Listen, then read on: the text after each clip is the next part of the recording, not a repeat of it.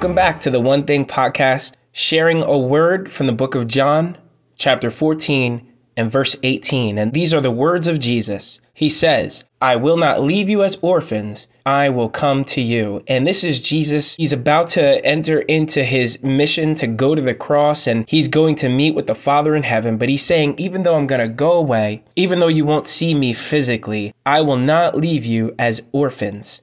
And when you think of an orphan is a child or a person that has been abandoned, left for themselves, left to fetch in this life, which can be difficult on their own, to go through life trying to survive without a parent or a loved one taking care of them and to guard them. But the Lord says, for those who trust in him, for those who have set their heart on walking in this life with the Lord Jesus, he says, I will not leave you as orphans. I'm not going to leave it to you to accomplish what I've called you to do. I will do it through you. And yes, your hands and your feet will move with me, but ultimately, it's the power of God that he promises through the Holy Spirit to give us everything that we need to survive, but not only survive, but I believe even thrive. Thrive in the power of God. Thrive by overcoming our sin, by being able to subdue that thing that has been a snare to you in your life. Being able to subdue that darkness, that stronghold that you and I on our own could never overcome. But because he hasn't left us as orphans, we can overcome, because he says, I will come to you. In other words, I will come on the inside of you and I will empower you, so that the world would know that although sin had entered this world, this place, and has separated man from God, that yet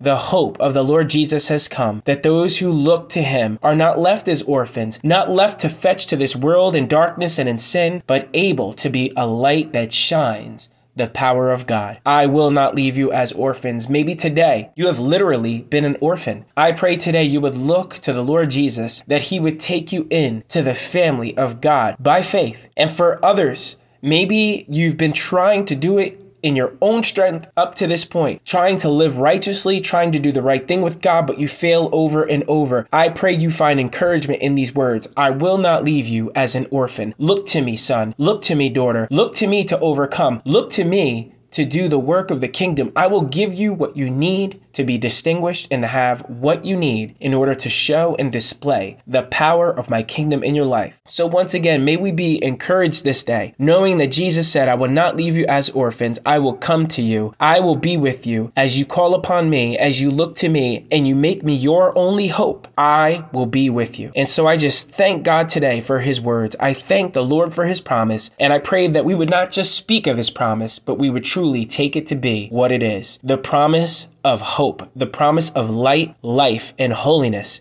that comes through faith in the Lord Jesus Christ. Be blessed today, and may we be those, not orphaned, but taken into the kingdom of God.